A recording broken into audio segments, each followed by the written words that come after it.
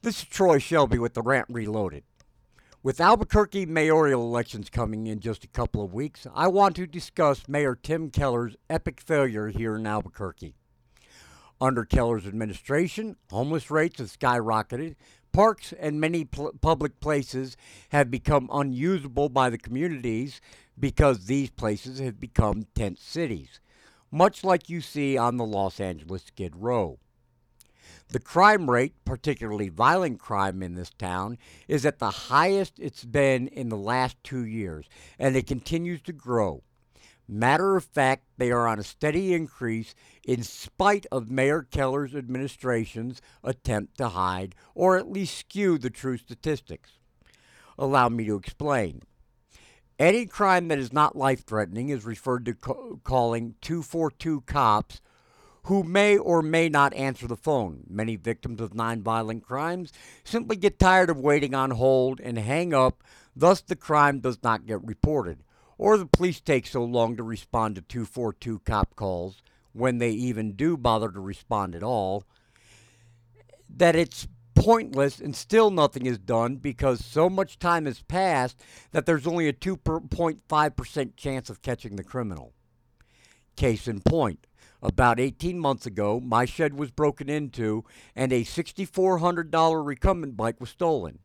Because it was, according to the police, just a bike and they couldn't believe a bike could cost that much, I had to actually send them a copy of the receipt and argue with them just to get them to send an officer to take the report, in spite of the fact that the guidelines state a police report is to be made anytime the value exceeds $1,000. I also felt bad for the obviously undertrained officer that was sent out because all he could do was look at me and ask what I expected them to do. Well, duh, investigate and find my damn property. Needless to say, the stolen bike was never recovered. In Albuquerque, the police aren't even supposed to respond to a shoplifting complaint unless the value exceeds the same $1,000 threshold. This is why I mean the true statistics are hidden or at least skewed. This is Tim Keller's Albuquerque, where criminals have the run of the town, where homelessness is a normal thing, where shooting up drugs in front of police officers goes ignored, and yes, I have seen it happen myself. In spite of Tim Keller's claims that he supports the police and has added an untold number, which I don't know the number, but he's added to the force, which he has done. But ask him how many officers APD is still short. He has effectively, through the use of his office, neutered our local law enforcement. I once asked somebody how they would describe Albuquerque. Their answer, which was kind of comical, and I quote, "Remember the Batman movies? Well, Albuquerque is like Gotham with Batman dead." Unquote. That may be a little extreme, but let's face it, that description is not that far off. And the fact of the matter is, Tim Keller has failed in his duties as mayor to ensure the citizens of Albuquerque are safe. Now let's get back to the homeless issue. Each year, the federal government provides a grant to each state called the Emergency Shelter Grant. That is to be used to help homelessness.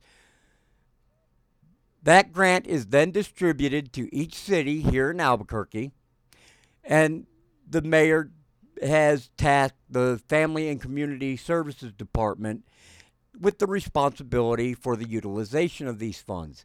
Yet all my requests for the accounting records showing the funds received and how they were used goes ignored and unanswered, which begs the question, what is Tim Keller and his administration trying to hide? Maybe nothing, but as these accounting records are supposed to be available as public record, I have to say it looks very suspicious. Another failure on Tim Keller's end is his obvious disregard for the disabled in this town. I am referring, of course, to his failure to bring our sidewalks up to the standard according to American with Disabilities Act, which is federal law. I have brought this to the mayor's office and to the city council several times over the last years of the hazards to our disabled in these troubled areas that located in the North Valley that force, in order for a person in a wheelchair or a walker to get through, they have to leave the sidewalk and walk into the street.